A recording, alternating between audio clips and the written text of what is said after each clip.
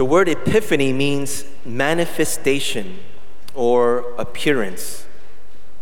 So it's like when something happens, when something becomes apparent, and like suddenly you get it. It's like a light bulb going off. Like with the epiphany, it's not something, but someone becomes apparent. That's Jesus, the Son of God. And in Jesus, the love of God becomes apparent to us. And this love is not just for a select group, but it's for all people of all nations. The story we just heard, the story of the Magi, is our story. I'll say that again. The story of the Magi in today's gospel is our story. And if it isn't, it should be. Let me explain what I mean. All right, so first, the Magi, or wise men, they come from the east after seeing a great star. And in the ancient world, a star signified the birth of a great ruler, a great king, or a significant person. And when they reach their destination, what do? When they encounter the infant Jesus, we're told that they prostrated themselves and did him homage. Oh, when's the last time you've prostrated? Yeah, it means like lying down, like lying face down. And although it might not be part of our regular prayer lives, we do something similar inside the church. Like whenever when we enter, before we sit down on our pews, or when we leave the church, we genuflect, right? If we're physically able, or we do a deep bow, right? As a sign of reverence or homage, right? Because it's Jesus who's present in the Eucharist, in the tabernacle. And so if you notice too, whenever Mass begins and the priest gets to the altar, like he kisses the altar. We say that he's reverencing the altar because the altar it represents Jesus. All right, so we do a similar thing, like the Magi.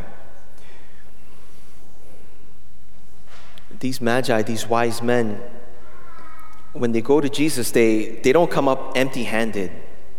Right? They come bearing gifts.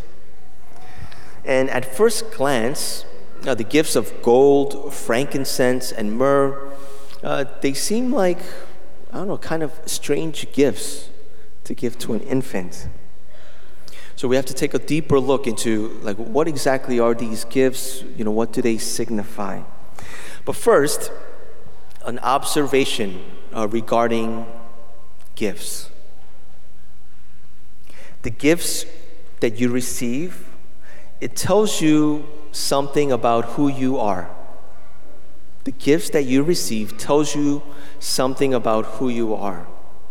So for example, 5 years ago, right before I became a priest, there were some very generous people who got me gifts.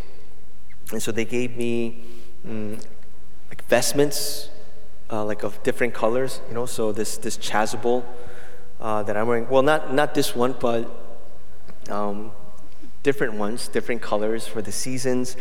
They got me a chalice.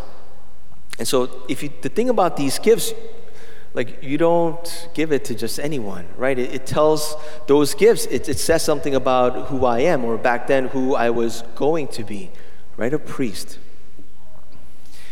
Earlier this year, or last year for my birthday, my buddies, they got together and they got me a new putter. I think my old putter was broken, or maybe I wasn't putting that well. And I think it did the job, because The first round that I took out the new putter, I had like a record low number of putts. I think like 28 putts for the round, which is very good for me. And then for Christmas, somebody gave me a box of balls because I tend to lose balls on the course.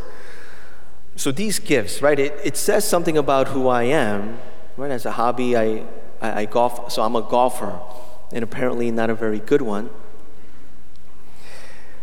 What about the gifts that the Magi give to Jesus, right? They also tell us something about who he is.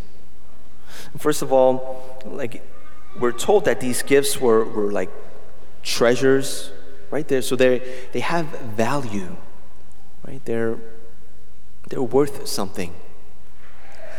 So let's take a look at the first gift of gold. In the ancient world, it wasn't readily accessible. It's a rare, precious metal as it is now. But back then, it was a gift fit. It was a gift proper for a king. So this gift of gold, it signifies the kingship of Christ. And it tells us who Jesus is. He's a king. Right? It actually says that on the inscription on top of the cross. Jesus of Nazareth, King of the Jews. But he's not just King of the Jews, he's King of all people. He's King of the universe. The next gift of frankincense. We're familiar with incense, right? It's used in the church for worship. And back then, similarly, it was used for worship of God by priests in the temple. And it signifies this gift. It signifies the divinity of Christ. So who is Jesus? He's God. He's divine. The last gift of myrrh, we might not be too familiar with myrrh, but it was a perfume used for the preparation of the burial of a body. And this signifies the humanity of Christ. It tells us that Jesus is a man who is to suffer and die. And we put all these gifts together. What do we get? Who is Jesus? He is the King who is both fully divine, God, and fully man. Here's another observation about gifts. The gift you give someone, it tells you who that person is to you and how much you value them. So the gift that we offer Jesus is a statement. It's a statement of who Jesus is and what he means to us, right, on a personal level. Right, so we're still in the Christmas season.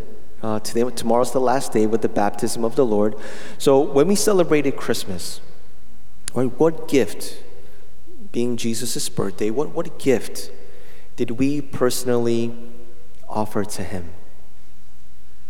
Was it a big or small gift? Was it something of value? Was it a treasure? Something you treasured? Was it a one-time gift, right, that we only give to him? Maybe Christmas, maybe on Easter?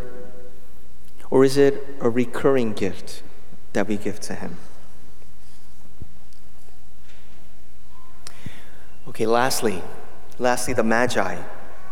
What's their destination? What's the town that they travel to? It's a town called Bethlehem.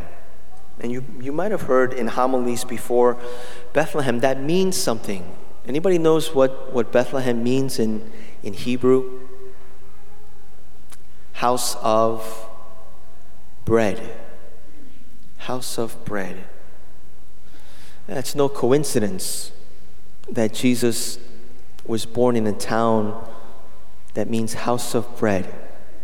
You know, bread which is so easily accessible, it's small, it's approachable, it's for all people, right? Not only select, not only like rich, affluent people, but it's for all people. So God gives us himself in the Eucharist in his body and blood, in what looks and tastes like bread at this Mass and every Mass. And this gift of the Eucharist that God gives to us, it also makes a statement that God loves us beyond measure. And he doesn't hold back when he gives to us. He gives it all without counting the cost. He gave up his life for us on the cross, and he gives himself completely to us in the Eucharist, fully present to us. So, is the story of the Magi, in one way or another, your story?